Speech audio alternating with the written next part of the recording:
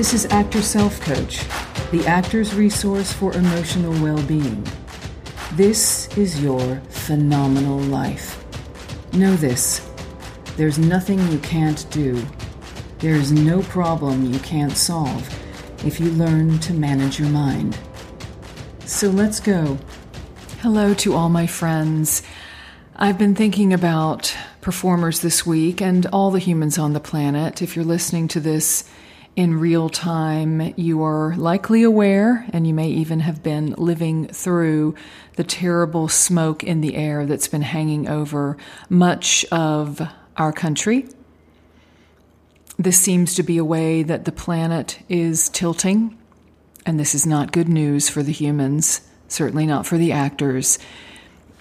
And particularly this week in the Broadway community, and I know elsewhere, some shows were canceled due to health concerns, due to the inability to breathe well, because obviously we use a lot more air. We theater folks, we project our voices even when we're mic'd, and that requires a lot of energy, and you can really feel it when the quality of what we're taking in is not enough to support what we need to energetically put out.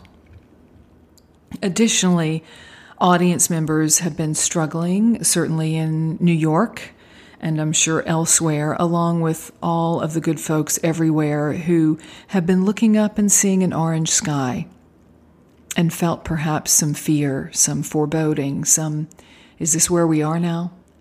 Is this what we're doing? And not to get too political here, but I do encourage all of you, if you're not involved in some way, to consider what you can do as an actor, where you are now, who you can speak to, who you can lend an ear to. The Broadway Green Alliance does outstanding work, but there are organizations everywhere if you are inspired to take part. And certainly we can all model the behavior that we wish to see from others. We can stop wasting so much. We can start keeping an eye, a kind eye on the planet, because we want all the future generations to be able to tell stories, to be able to live and love and celebrate, and they need clean air to do that. That's job one, really, no matter what our profession is. So, this week, I want to think about your zone of genius. And don't think you don't have one. You do, I promise you. Let's think about ways to shore up your self-confidence when it might need a boost. Most of us need it from time to time. Some may feel like you need it every day. We don't have to make things up. We don't have to think, well, I don't really have a zone of genius. Although thinking and believing great things about your future self is always a good idea. We can imagine next year I will be this.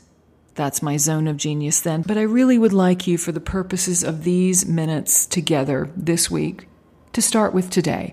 All you have achieved as of today. And let's do a little prep for the days when you don't feel great about your work or your prospects. I hope that's not now. But we know the cycle of work, opportunity, fortune is just that, right? A cycle. That means ups and downs, for sure, round and rounds. And right now in the professional organizations, there are a number of union-led strikes, and people are at bargaining tables working very hard on both sides, on all the sides, to carve out agreements to support us all in our work going forward. And this is a necessary part of the business side of what we do. But it doesn't make it easy to live through, does it, when you possibly are looking at auditions dwindling and thinking about projects not being written, or people scrambling to produce things quickly, casting quickly. Maybe that will help you, as they fear there'll be an actor strike. Anyway, we'll be following the news about what's happening with that, but I hope everyone is not freaking out, that you're taking this as a necessary part of one of those cycles. So back to your zone of genius. Your zone of genius is what is impervious to the cycles. Your zone of genius is what you can always deliver. Maybe it's anything Sondheim wrote for sopranos. Maybe it's Shakespeare. Maybe it's your physical charisma, your presence. Maybe it's your stamina, your ability to do westerns, riding a horse, your perfect pitch, your facial mobility, your clowning skills. What is that thing that you do? And it doesn't have to be tangible or intangible. What springs to your mind that people always say, boy, that is excellent. Accents, even of a particular region, perhaps your language skills, your athletic ability, your intuition, your interpretations of August Wilson or Carol Churchill or Susan Laurie Parks. Playwrights you just get in your soul, your ability to disappear into your roles, your sense of the poetic, your improv chops, your ability to cold read, your nerves of steel, your vulnerability, your martial arts acumen, the freedom you have in your body, your dance experience, your ability to interpret another's mood, your empathy. Think about what you do which represents your best. There are probably quite a few things you do wonderfully, but what sets you apart? Describe yourself to you. You on your best day, appropriately cast and supported in excellent production is wonderful, but that is not the norm. That is usually not our everyday. Who are you regardless? Regardless of circumstances, regardless of rehearsal going well or not, regardless of casting, regardless.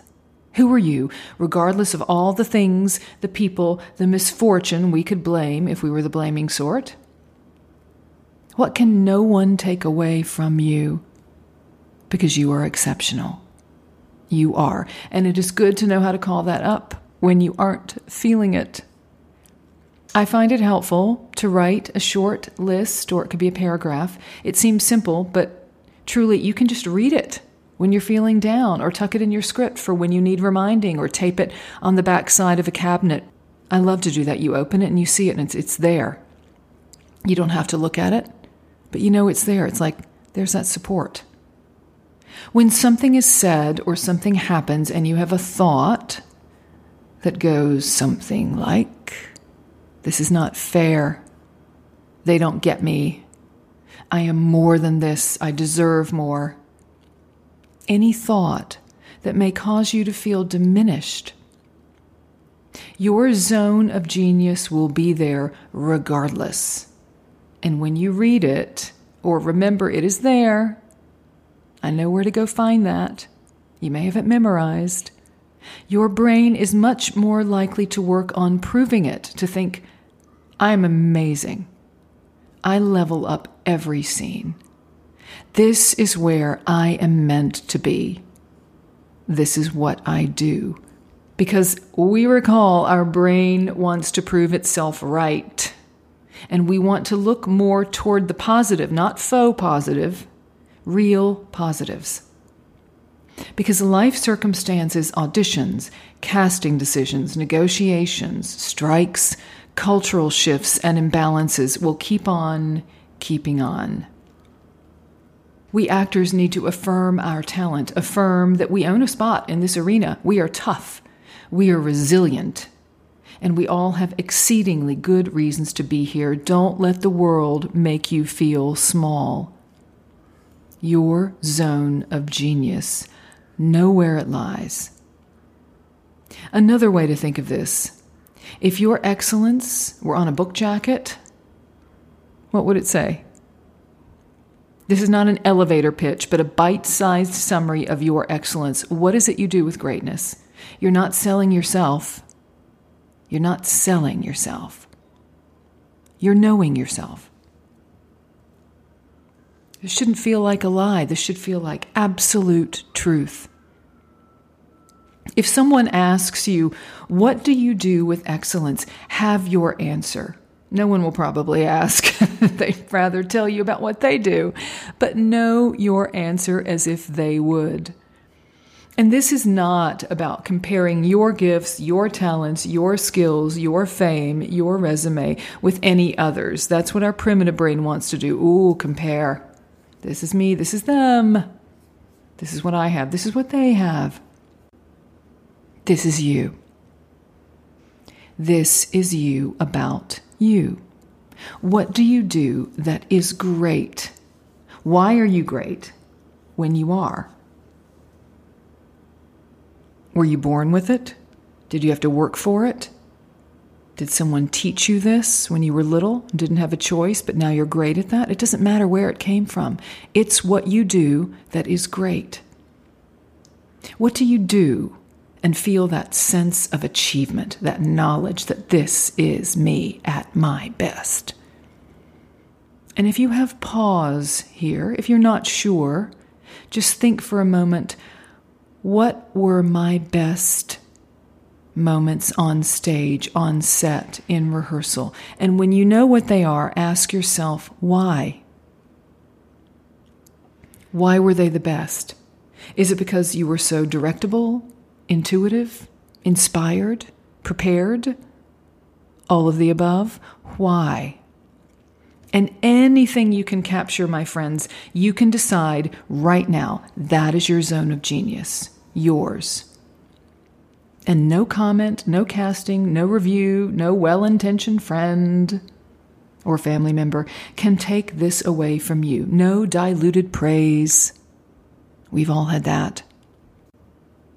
As we grow in experience, also called aging, our zone of genius may well shift, grow, expand. So don't think of this as a limiting growth.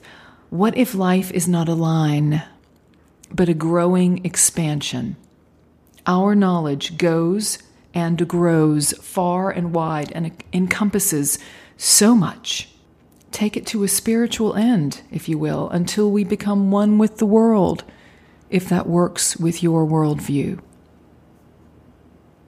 This is not the same as focus, which is very valuable, but naturally smaller, naturally more precise. A zone is not a pinpoint. A zone is an area, and we can inhabit that space. So let's think of the space as a dance floor, whether you're a dancer or not. We can perform anywhere on it. We can fill it. We can let ourselves go on it because that is what we do. But there may be one moment where we lift up, we soar, one step on that floor, our pirouette, our leap, our stillness, that can be our focus. But the floor, where we leave our sweat, our experience, our desires, our hunger, that is our zone of genius. Think about yours. Find yours. Remind yourself, I am excellent. I have moments of genius. I know you do. I know you do. All right, sending you all love. I hope everyone is safe, has taken good care of themselves and those they love this difficult week for our planet. And I hope to talk to you again very soon.